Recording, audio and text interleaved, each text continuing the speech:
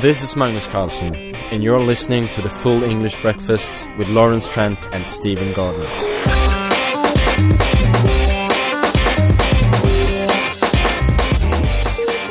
And we're back after a very long hiatus. This is episode 4 of the Full English Breakfast. Why episode 4, you might ask, and not episode 3? Although we did record an episode 3 almost exactly 1 year ago, it never saw the light of day. But we are going to hear a couple of clips from that show, and meanwhile, I'm pleased to welcome International Master Lawrence Trent. It's great to be back. It's been a long time, and I'm hoping this really kicks off. I'm quite excited about it. With Grandmaster Stephen Gordon. Now, Stephen, believe it or not, you were not a Grandmaster the last time we had a show. Yeah, that's right, yeah. Made it. Boy. Finally got the GM. Well, we're going to put some bonus clips up from the Phantom Episode 3. You can visit the Full English Breakfast at thefeb.com. So that's new, and hope we'll be able to keep it going this time round and make a regular gig out of it. You up for that, Trent? Yeah, I don't see Kasparov having a podcast and thousands of fans. That's amazing. Don't get ahead of yourself, mate. I'm joking. No, it's great to be back. Got a lot of interesting stuff to talk about. Yeah, congratulations to Stephen for finally making it. I have gone the other way, guys. Unfortunately, I'm no longer professional in any way, shape or form. I've got myself a real job, in inverted commas, and I'm still keeping in touch with the chess scene. I've done a few DVDs, so all of you guys who are interested in really improving, check out my DVDs from chessbase.com, one on the Two Knights Defence and one on the Smith Morra, and also one that was just released the other day. It was a sort of collaboration with some other grandmasters looking at essentially the basics of every opening, or all of the standard openings, open games, D4 openings, all of this stuff. It's called Chess-Based Tutorials. Please take a look at it, because a lot of very good grandmasters are on that, and it can really help you to improve in a very basic and concise way. Wow. A concise way. What a plug. Now, what was that about? It didn't take you long to get that. Have you just been reading from a script there, or what? No, nice to be back, though, and thank you, Macaulay, for setting this all up. I'm hoping we get to do this a bit more frequently this time. And, Stephen, what have you been up to in the past year? Well, I mean, I've been playing a little bit of chess here and there, and I do some coaching as well. But recently I've been trying to sort out going back to uni to finish off my undergraduate degree. So, I'm based in Birmingham now, doing my final year. I do maths and business at Birmingham Uni. I'll be playing a little bit of chess here and there. I still play the British League, and I play in the Bundesliga as well. All right, well, it's been a very busy 2010, so let's dive into some of the recent highlights. Of course, this is an Olympiad year. Neither of you guys made it out to Khanty-Mansiysk, correct? Well, that's right. That was the plan, yeah. I mean, does anybody in their right mind actually want to go there? Well, apparently it wasn't as bad. The organisation wasn't as bad as people feared, you know. They were changing flights about towards the end, and there was some rumours about hotels hadn't been finished and stuff like that. But certainly from the British team, the feedback I got was that everything worked out okay. Well, fair enough. Well, since this is the Full English Breakfast, how did the British team do out there?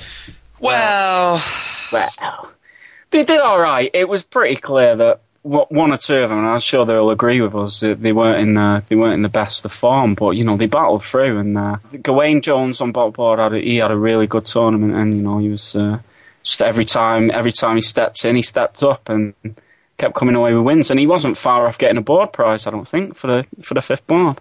And obviously, Mickey got a big scalp, taking down Magnus. So there's one or two individual performances that, you know, went really well. So, yeah, as a team, they'll be disappointed with one or two results, but it wasn't such a bad finish in the end. Meanwhile, at the top of the leaderboard, we had Ukraine finally making good on their enormous talent, even without Sergei Karyakin, who defected to Russia. Well, what do you reckon he thinks? Is he going to regret that decision to move over? Because that Ukrainian team now, they won't be far off being the number one seeds next time if the players continue to form. Like Elyanov, what's he got now? 2760 rating on board 3. It's pretty impressive. Unreal, isn't it? Actually? It's just awesome.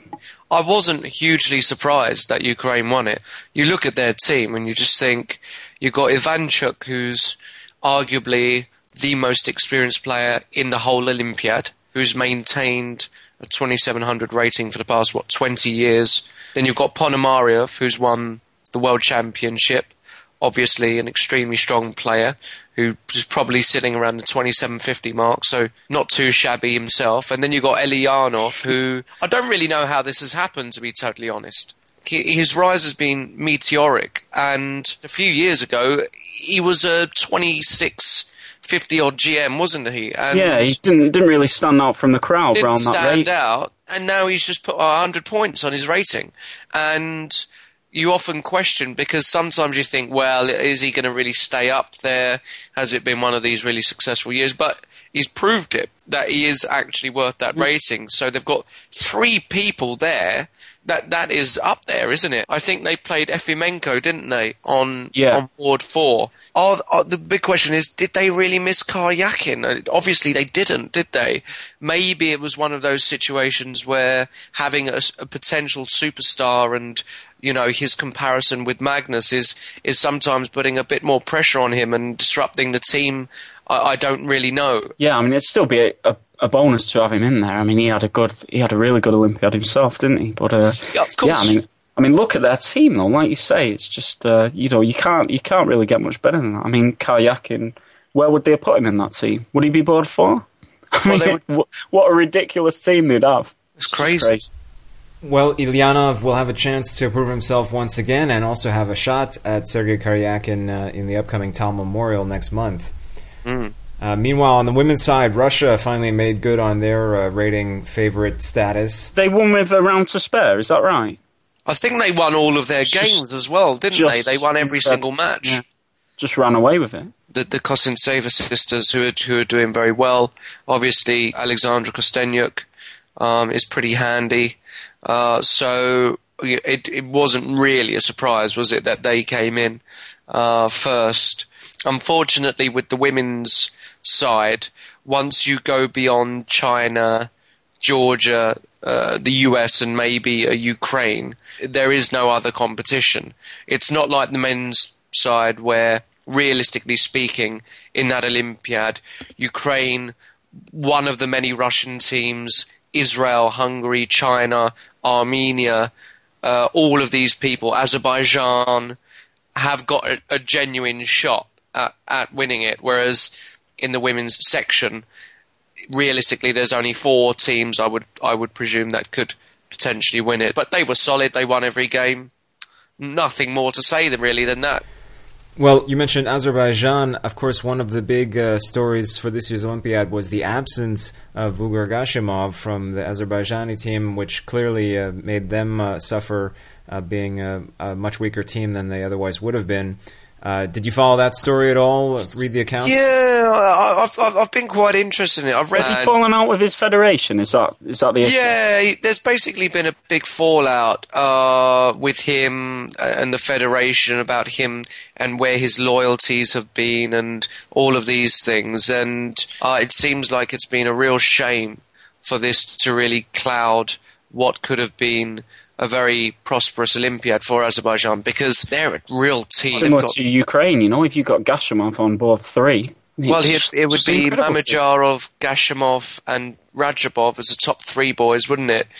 And then you'd have somebody like Ralph Mamedov in there on board 4. Yeah.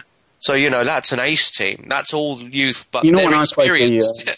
You know, they're not like, you know, they're not 13 years old. They've all been there. You know, young guys who've been at the top for a while, haven't they? So absolutely ages. So it's a real shame, and I can't stand it when these sorts of things get in the way of the best players playing in the world. I mean, it's a shame with some of these countries where you know, the players aren't happy with the funding. Like, I found out the other week at the Bundesliga that Romania weren't even able to send a team because they had some problems with, you know, the players and the federation, disagreements there, and they just didn't end up sending a team. And that's a team who could, you know, they could break into the top 10 if they want, you know, if they had a good run of it. It's a shame for some of these countries where there's problems with the players and the federations. I mean, it's difficult, really. I'm just glad that England, you know, don't have that problem at the moment. We managed to send our top 5, and that's the way it should be. I don't know. There's always two sides to these stories, and especially with something so sensitive like this, I don't really know. It's a very murky subject. I just hope it all gets resolved so that he's able to play next time. Well, speaking of a murky subject, Yeah. The FIDE elections, of course, a big one. What was your take there? Exactly. What is going on with the voting I system? was trying to keep up with it, and I was quite excited about it because we saw this long campaign trail, Karpov and Kasparov going to all of these countries, visiting, balloting and, really trying to get all these votes. And from what I remember, I think Karpov got some of the most important nations in Europe and the world. Yeah, I mean, the big federations were voting for him, weren't they? That's right. The, Western Europe, they're all going for him. But yeah. Can you just look in Western Europe? Because, all right, there's some big federations, but the vote is one country, one vote. And if you're looking for a lot of votes, then maybe Europe isn't the place to look. I mean, this voting system's unbelievable, isn't it? How can a vote of such a small nation have the same, weighting as a vote from, say, Germany, who have a massive federation, loads of It's an players? interesting point, isn't it? How do you go about that? Then you're looking at different ways to do it. I don't think I don't think anyone's going to have a chance while it's the way it is. Because I mean, what was the difference in voting? I think he won. Was it 50 votes? Something like was it 95-55 this time? Something like that. Yeah. And it was 96-54 last time. So I mean, it looked like Karpov had put in a really good try for this, and he's got one extra vote from the last time. Yeah, I don't think there's any way we're going to see something different in the next... Well, I know he's there, what, is it for 4 years minimum? Okay. Yeah, I mean, realistically speaking, now that he's not the governor of Kalmykia, the region, he can put a lot more effort into the chess stuff. Whether the benefits are seen is another question, but I really can't see any change whatsoever for a long, long time, way past 4 years, because he's got all of the minor countries locked up. The other interesting argument about or discussion that you have to have about all of this is, despite the fact that it was a complete shambles, and you probably saw the video, Steve. You probably saw the video of Kasparov shouting in the. It was like yeah, he got shot down. It's shot down big time by some guy. It was just crazy, and despite all of that, the biggest question is actually whether Karpov would have made a difference. And there is evidence to suggest he would, but who for? I think Karpov would want to improve the conditions for professional players, but unfortunately, and this is an extremely valid point, professional players only make up a very small percentage of the entire chess playing world. So how would he go about distributing the time and the effort to really appease both the professionals and the amateurs, who are equally as important? It's a very complex argument. We won't know now. There's no way to know. I guess we'll never know whether Karpov would have made a difference. But sticking to the politics for a second, one question I had was, on balance, did Kasparov's presence help Karpov or hurt Karpov? Stephen? It's too tough a question. I think I might let Trinity take over at this point. Well, I don't know. I don't think we should dwell too much on it, because the truth is, yes, it's good for exposure. Yes, he's obviously excellent for publicity. Ex-world champion, working together. Former foes now working in partnership to defeat Kerson's curse, or whatever you want to call it. But did you make that up? Well, no, I did. Yeah, that was. Is that all right? Are we impressive off the cuff? That, you like that? Yeah. All right, okay, fine. But the problem is, of course, that we all know Kasparov has many foes as well, many enemies. It's a tough one to say. I don't think it could have helped too much, to be totally honest. I don't think it was as crucial as some people previously might have made out. And also, Karpov suing Kersen like this, being aggressive, it's almost un-Karpov-like, isn't it? I mean, was Kasparov pushing Karpov into making these really bold decisions? I think the whole campaign was doomed from from day one. All right, well, we can't leave the Olympiad without at least mentioning the B tournament. The B tournament, as in the extracurricular tournament. Yeah. Is Is this what it's called? Has it actually got a name, the B tournament? Yeah, so the B tournament is the euphemism for any kind of social relations that chess players are not necessarily known for excelling at. It's impressive. Well, I said to Stephen before, I've tried speaking to David Howe, who's a good friend of Stephen and ours, and even Nigel Short and various other English players and players we know who were at the event about any potential shenanigans that may have happened, be it throughout the tournament on the infamous Bermuda night where all the teams come together for a big party and try their very best to look silly, especially some of the dancing that I saw. It was horrific. Wow. No, I've been disclosed nothing. I'm really disappointed that I don't know any juicy gossip, but I really don't. I think, David, who... am I right in thinking Macaulay was voted best dressed player by GM David Smurden from Australia? Yes, that's correct. He's getting that from the ladies, or so he says. Right. Oh, well, now the B tournament, of course, getting much more interesting since they expanded the size of the women's teams. You mean you expanded the number of women playing, not the actual size of the team itself? Because then it gets less interesting. I'm all for a bit of meat, but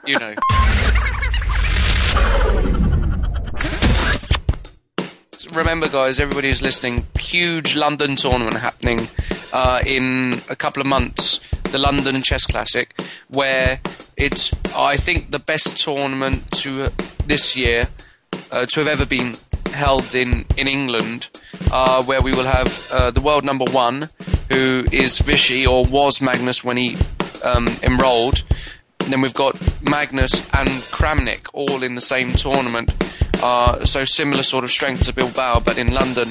And I'm going to have the honour again to do some commentary work there, perhaps interview Magnus and the other fantastic players at the event, and I will try and squeeze every bit of gossip out of him possible. So we'll see. No, but he's living the dream at the moment, isn't he? This is the thing. He's doing photo shoots with Liv Tyler. He's earning God knows how much a year. He's 19 years old. Women flinging themselves at him. All for moving bits of wood around a board. I don't really get it, No, I'm joking. Good luck to him, Good luck to him. Speaking of Magnus, this was Lawrence Trent just a year ago, right after the Nanjing tournament. And here's what he had to say at the time for a little flashback, little trip down memory lane. I'm totally in awe of the guy for two main reasons. Firstly, he's actually got a higher rating in real life than I have on ICC, which is quite really saying something.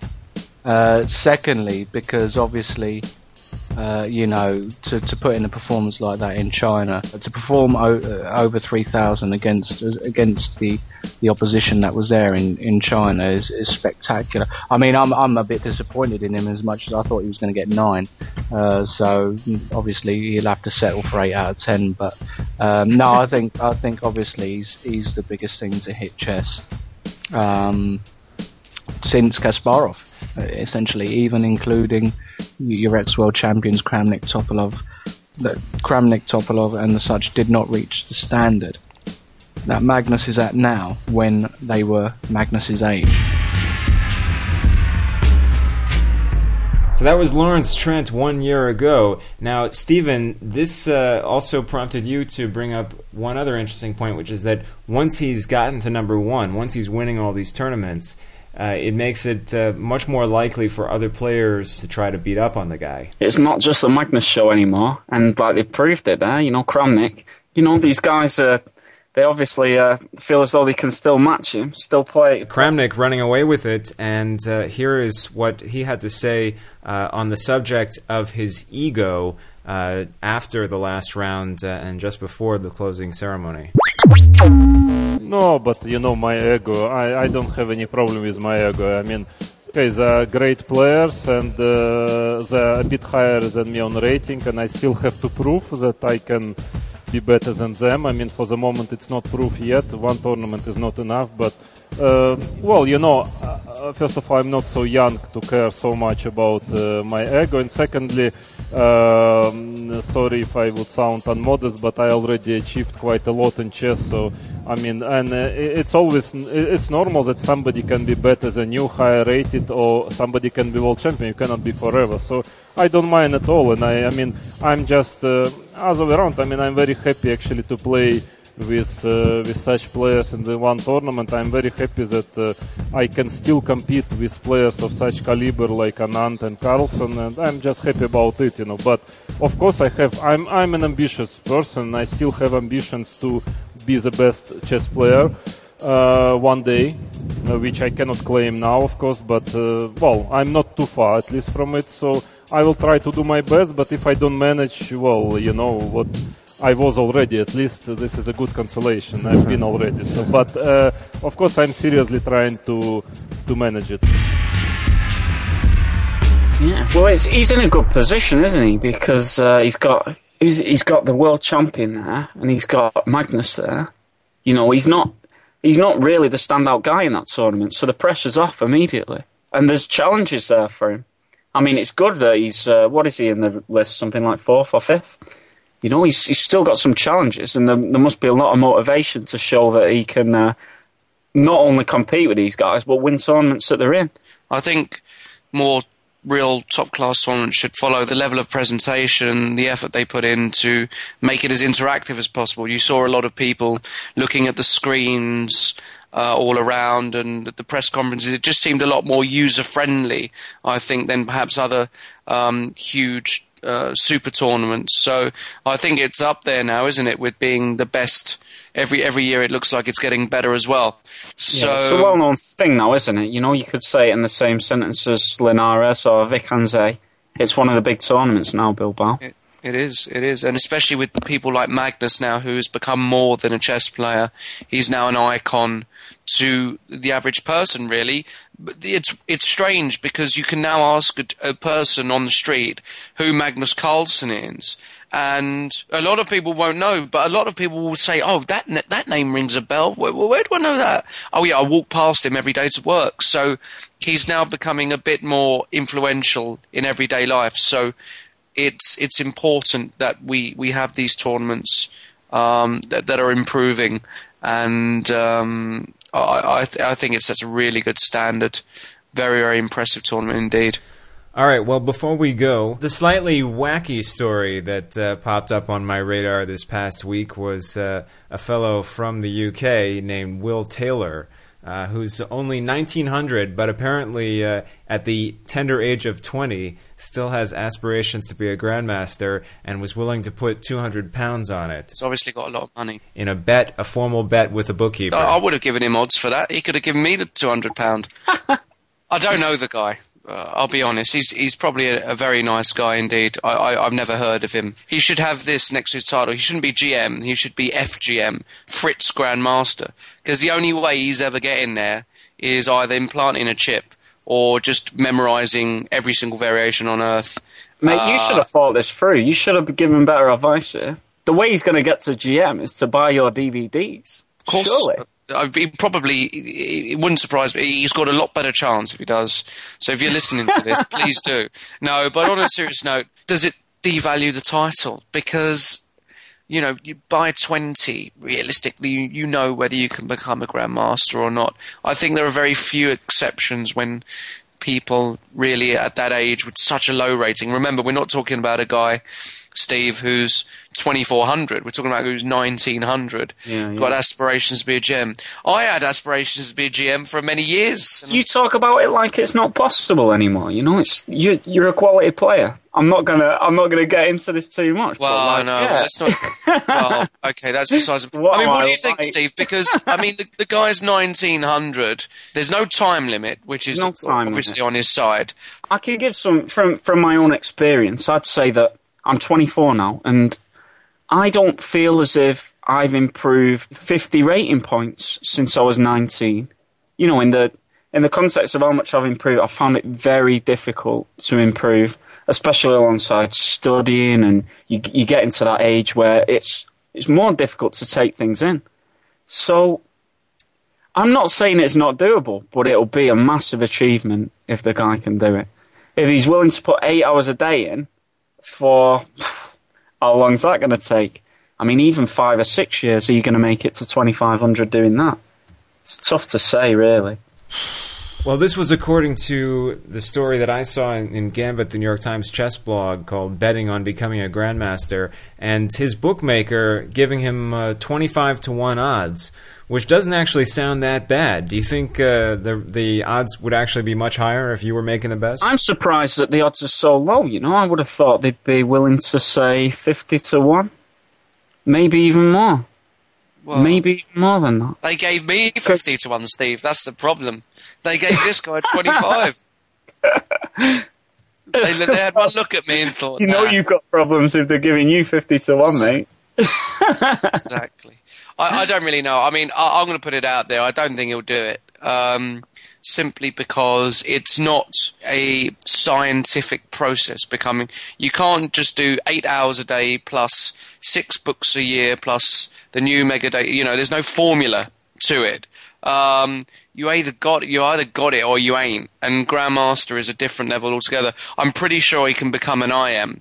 I don't think that's so unachievable nowadays. But still, a Grandmaster is to do that whilst studying, as he said he's going to carry on studying, whilst he's got his other passions. You got to dedicate yourself to it. There's just no two ways about it. Sure. So I'll be very surprised if he does it. Good luck to the guy. If he does it, fantastic. And then basically, if I never become a GM, I'm throwing myself off Chelsea Bridge. But you know, if you're 20 years old, and you're 1900, you should know by then whether you're a half-decent chess player or not. Well, I mean, I had no set study plan whatsoever when I was in, mid to late teens. I was just playing a lot. I'd look at my games a bit, pick up things here and there. I mean, this guy sounds like he's going to have some regimented routine. How does it work like that? Chess is such a difficult thing to, broaden your understanding just off studying. You've got to play a lot. It's a very dynamic thing to improve in. Very dynamic issue. Can I mention someone as well? There's an English player called Jonathan Hawkins who is on his road to being a Grandmaster. He's a very strong player, and I played him. I think I played him first. It was in 2007, and he was a 2200 rating. And I'm not exactly sure of what his rating is now. I'd expect it's around 2450, something like that. But his improvements started in his 20s. So it's not unheard of some players making these big moves in the 20s. You're right. I'm all for him becoming a Grandmaster, and if he's willing, he can come around here, do a few sessions with me, all at a very competitive rate as well. So, get in touch. If he's listening, I do a little bit of coaching myself. That's right. Get in touch. Well, let's see if we can both make this dream come true together. Wow. But, I've got my doubts. And my instinct says no. Especially if he says it'd be different if he locked himself up with Karpov in a camp in Siberia for the next 10 years and just ate chess. Fine. But when you've got your studies and everything else, it's going to be difficult. That about does it for this edition of the Full English Breakfast for October 2010. You can follow us online by subscribing to the podcast or else visit thefeb.com. Thanks, Lawrence and Stephen, and hope we can do this again sooner than a year and a half. Well, I'm hoping so. He'll probably be a GM by then, won't he? He'll be doing the show, Steve. You're going to kick me out. He'll be doing it. If he makes it to GM and you had to choose one of us to leave, Macaulay, who would you be choosing? Yeah, which one of us loses the job? I'll have to save my answer for episode 5. Just remember who your real friends are, Macaulay. Just remember. Okay.